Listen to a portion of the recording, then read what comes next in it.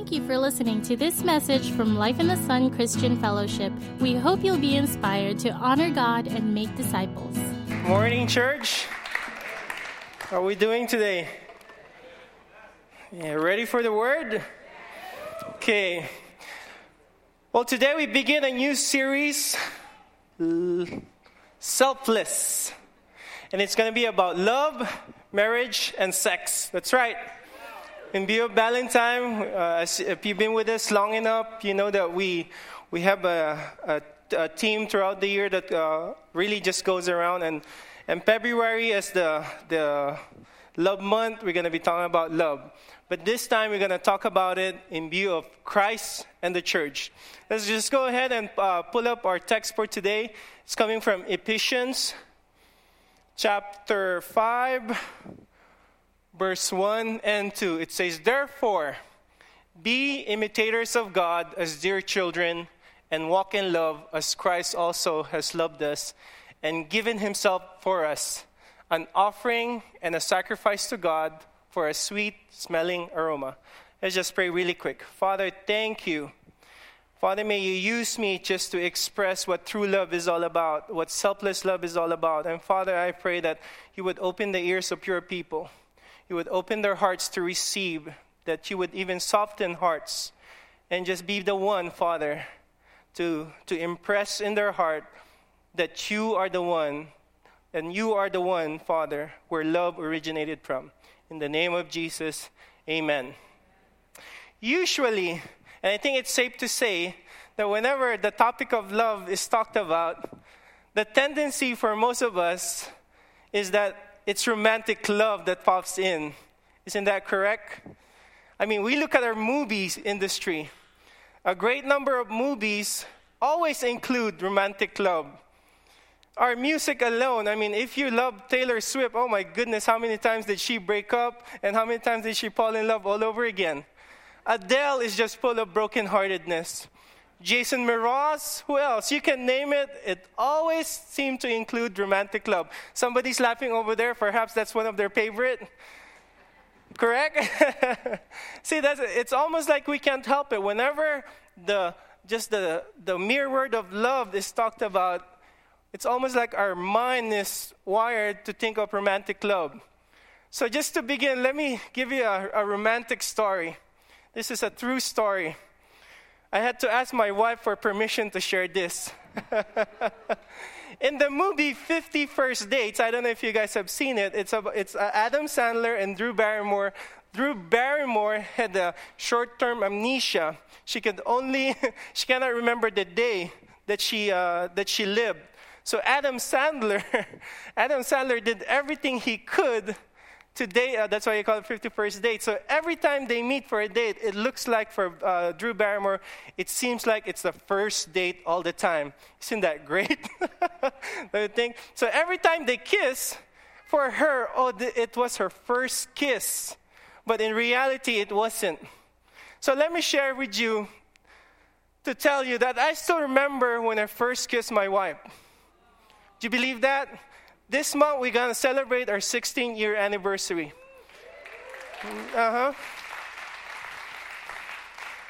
The first time I kissed my wife was February 17, 2001. It was at the top of the Mar, overlooking the Pacific Ocean. In fact, some of you are even there. Even our founding pastor was there. We shared our first kiss in front of our founding pastor. Ooh. What is that? My wife is covering her face now. How is it that I could remember my first kiss just like Drew Barrymore? Well, because February 17, 2001 was our wedding day. I first kissed my wife during our wedding day. Yes, thank you. Wow, how romantic. Isn't it? Now I got you guys going. Thank you for the clap. But the thing is, it's not always the case when it comes to love. We lack an understanding and just an experience of love that we have used love differently. We have given love to meet our personal needs. We have withheld love for the same reason so that we can get our personal needs. I mean, young women has lost their virtue just so they can feel loved and accepted. even the boys give in to peer pressure and they would commit acts just to feel accepted and to feel loved. Isn't it not? We have justified and validated lifestyles just so in the name of love. Or the lack of love, because there was no more love in the marriage. That's why we went looking for love at the wrong places. Correct? Who sang that? All the right love at the wrong places? Okay, never mind. Okay? Keep your head together for over here. See, that's how love has been, because we lacked an understanding and we lacked an experience of what true love is all about.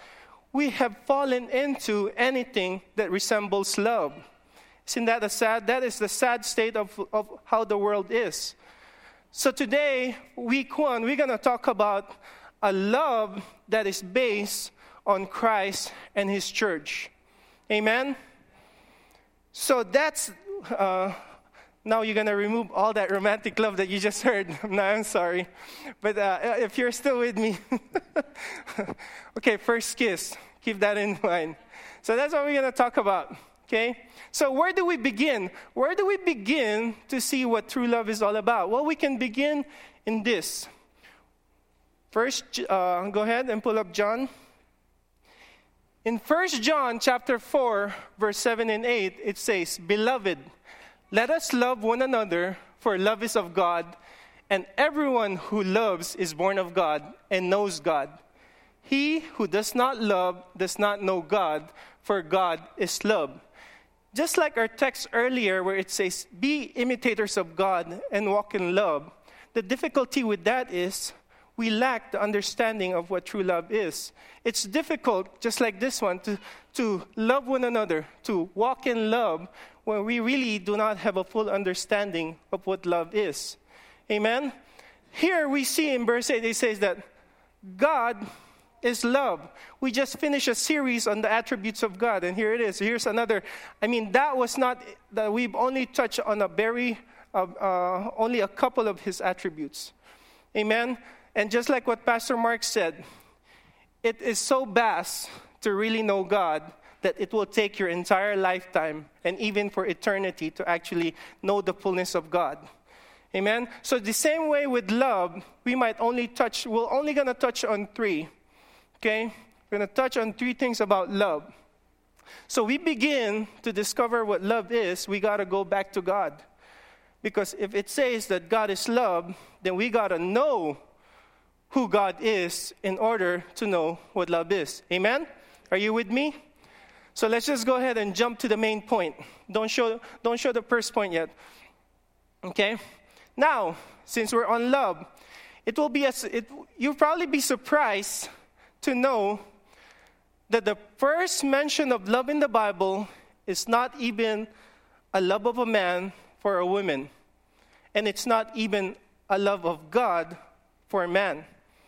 That is not the first mention of love in the Bible. The first mention of love in the Bible is found in Genesis chapter 22, verse 2.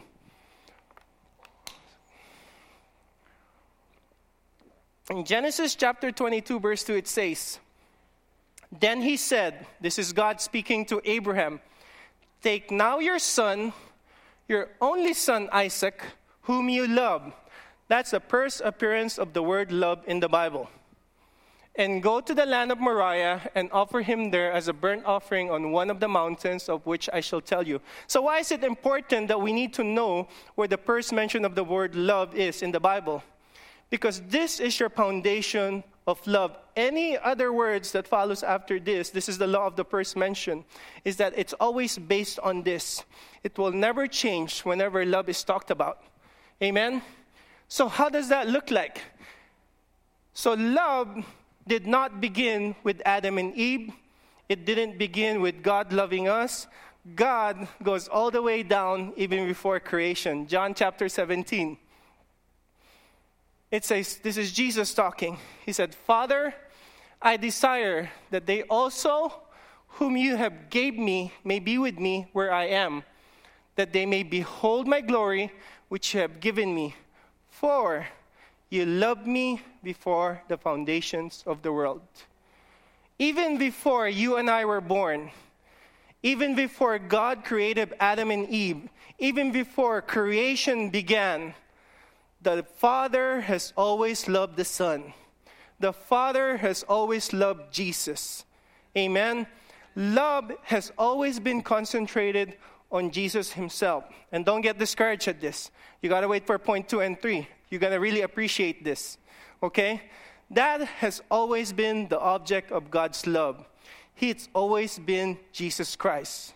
We sing this song from Israel where it says, Jesus at the center of it all. That is an inspiration from the Ark of the Covenant. Israel built a tent, or God told Moses to build a tabernacle, and right at the center of the tabernacle was the Ark of the Covenant. It was a symbol of Jesus Christ himself. Part wood, part gold, part man, part God. That's what it is. The very symbol of God himself. Though we don't have time to go to the word center, but center also means a lot. At the center of the garden is the tree of life. At the center is Christ. So that's what it is. The object of God's love has always been the Son. Amen? In Proverbs chapter 8, it talks about during the time of creation, it says that I was always beside you when you created the world, and I was daily your delight. Jesus was the delight of the Father. And it says that we were always rejoicing, or we rejoiced always. There was a happiness and a joy whenever the Father and the Son were together. In the New Testament, the very first mention of the word love, Matthew, Mark, and Luke, all the same. It was when Jesus was baptized and God the Father spoke, "This is my beloved Son in whom I am well pleased."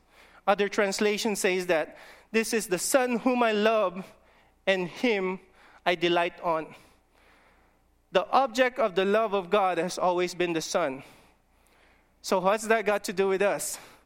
Well, you got to see it from this point. We can never really know how much God loves us until we know how much God loves Jesus.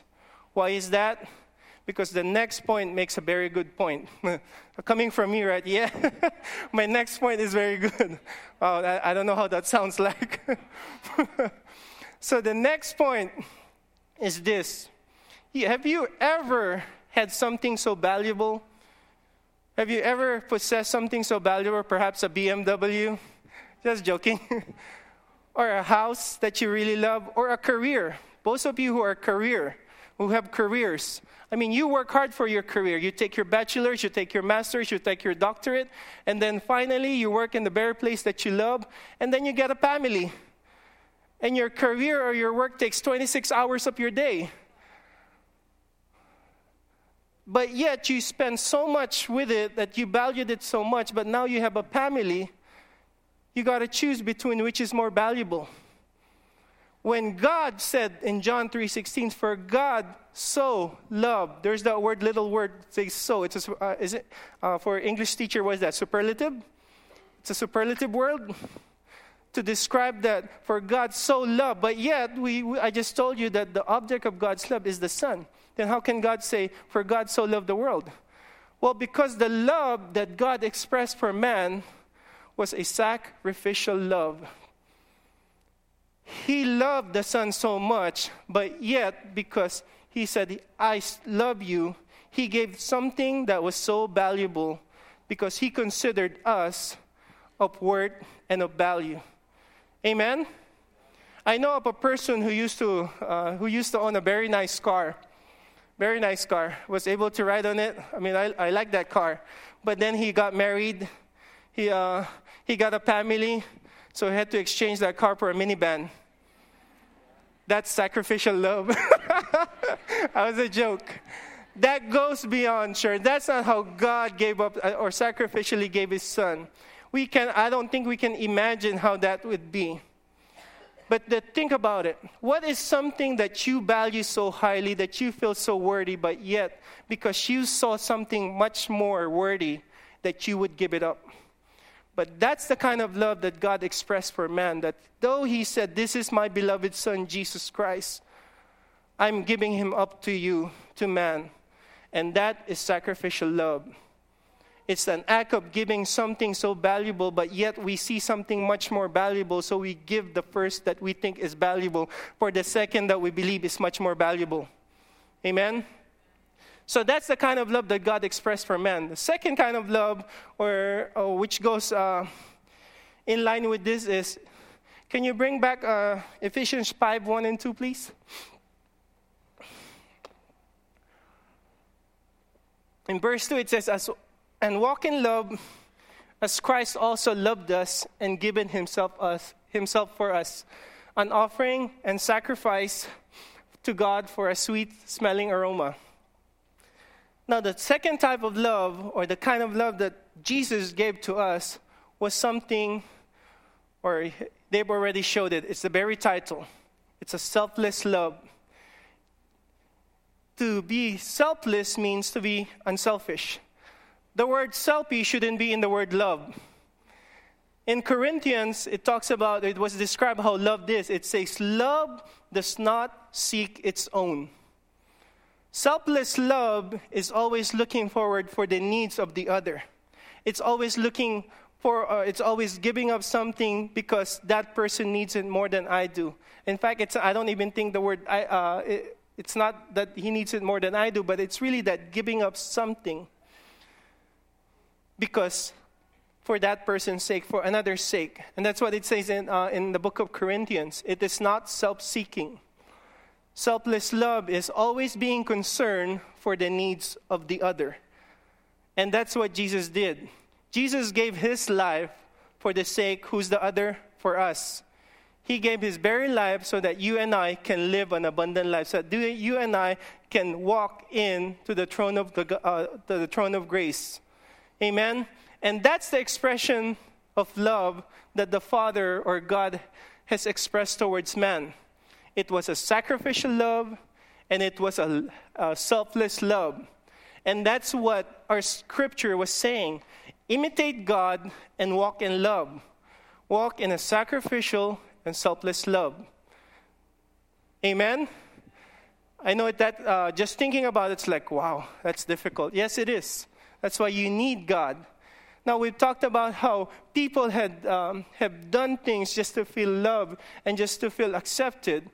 Now, what does this all mean? How is it that we can actually walk in this love? How can we be confident and walk in a sacrificial and selfless love and express it that way? In Ephesians chapter 1, verse 6, this is what it says. To the praise of the glory of his grace, by which he made us accepted in the beloved. If you are born again, you might not still live a perfect life, that's understood. And sometimes we still base our relationship on our performance. We still think that if I messed up today, oh no, God's not going to look at me. God's going to look at me differently today. Or one day you wake up, you're high-spirited, you're full of faith. Oh, God and me are good today. But that is not so. Because of God's sacrificial and selfless love, the way God looks at you never changed. I want to show you a confession of faith coming from Shepherd's Grove Church in California. They read this every time they begin their preaching. This is a confession of faith. As I said earlier, God the Father called Jesus the Beloved. Okay? This is what it says. I am not what I do. I'm not what I have. I'm not what people say about me. I am the beloved of God. It's who I am. No one can take it from me. I don't have to worry. I don't have to hurry. I can trust my friend Jesus and share his love with the world. But what does that really mean? What does it mean to be the beloved of God? Let me show you an illustration. To be the beloved of God, say for example, this is us. This is you and me.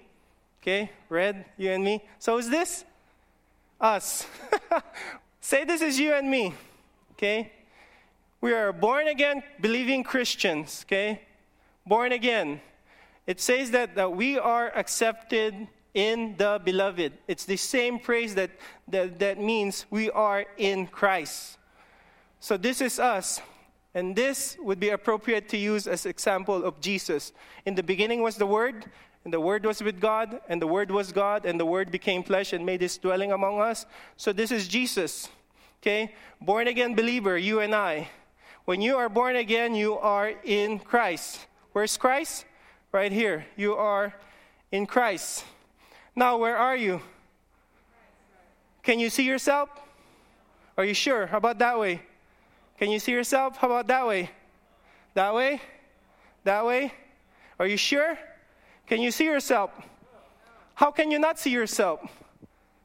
Because we are in Christ.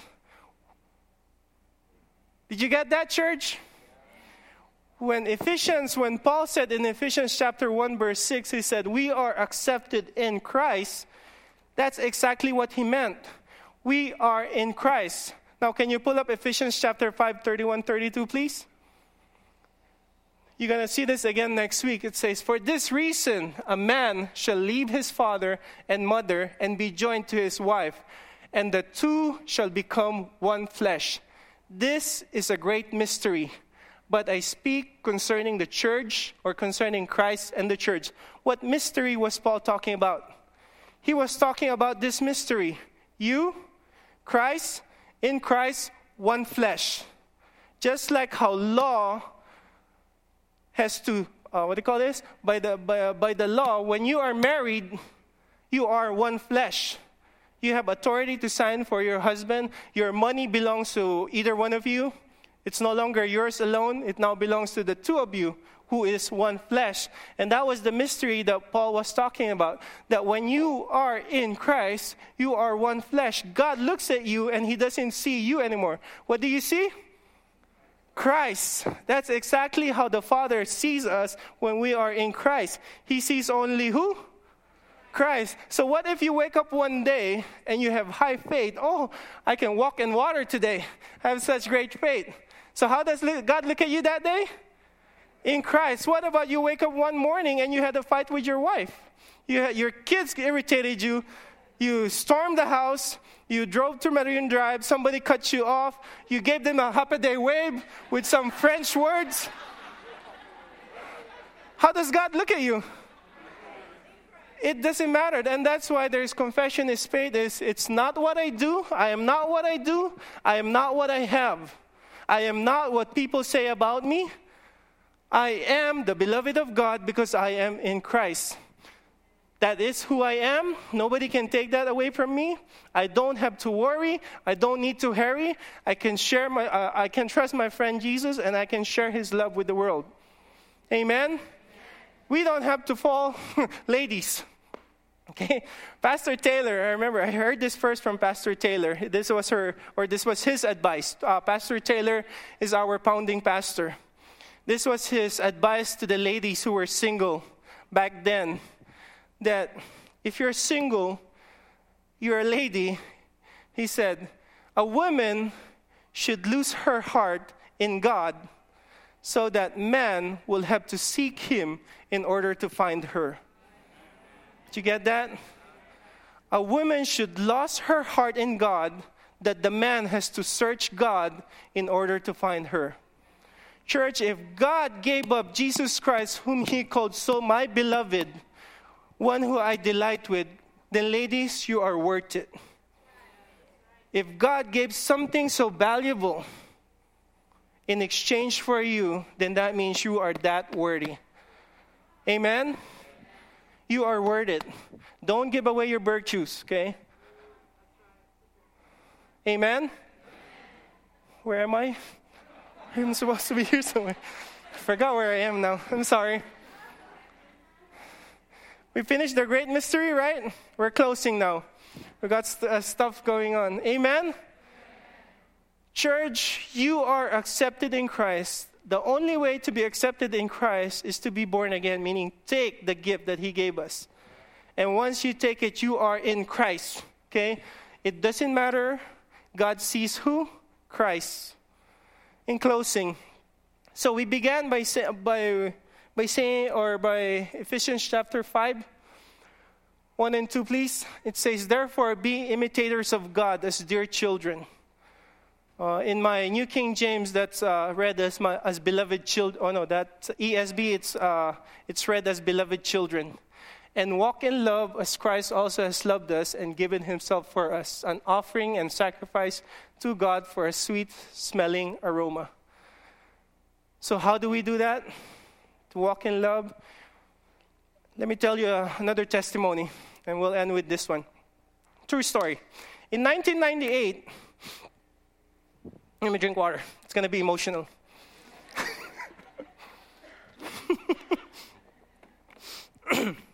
In 1998, my older brother was hospitalized. He collapsed at work and he was hospitalized. The doctor discovered that he has a total kidney failure on both kidneys. Total kidney failure.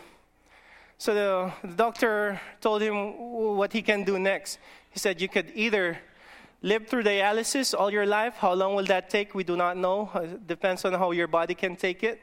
Or you can get a kidney transplant. If you decide to get a kidney transplant, you can do is you go sign up at the Philippine Kidney Center. He was in the Philippines then, until now. Until now, he's in the Philippines. So you can sign up at the Philippine Kidney Center, but the waiting list is so long. Or you can go and look for your own donor. Now, if you look for your own donor, the doctor said, the best possible match that you can get are your siblings or your kins, your relatives. But but what you got to be concerned of, the doctor said, is if you take it or if you decide to go with your own relatives, you got to consider is, what if that disease ran in your family and it also happens to your sibling? So instead of being worried over one, you're going to be worried over two.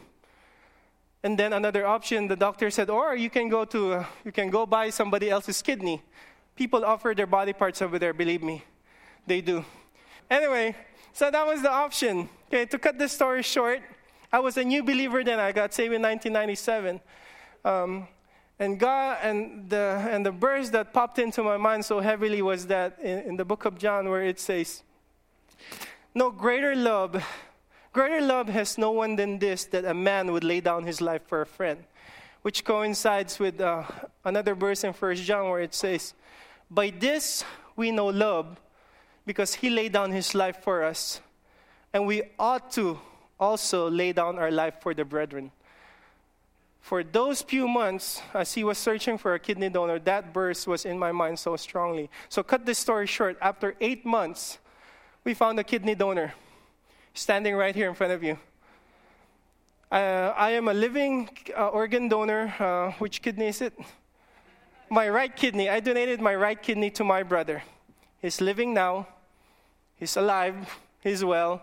But I made sure before we went on that day, it was a Wednesday, we went on to do the surgery. I went into his room and I talked to him. I said, brother, I'm sorry that it took this long for this to happen. I really thought about this, and I want you to know that I'm doing this out of my own free will. I am not obligated to do this. And I also want you to know that after all of this is done with, you do not owe me anything. And after that, we had a manly crying session, 2 brothers hugging each other, saying, brother, I love you. Amen? And we're going to end with this. Our experience of God's love becomes the expression of our love. Amen? Let's pray. Father, thank you that you deemed us to be so worthy and so valuable that you gave one that is so valuable, Father. And Father, I pray that that would just resonate in our hearts, that we would just receive that. And we would know that we are valuable in your eyes, that we are worthy in your eyes. So Father, I pray for our people, and I pray, Father, that as we leave today, that message will remain, that we don't have to give ourselves away because we are valuable in your eyes. In the name of Jesus, amen.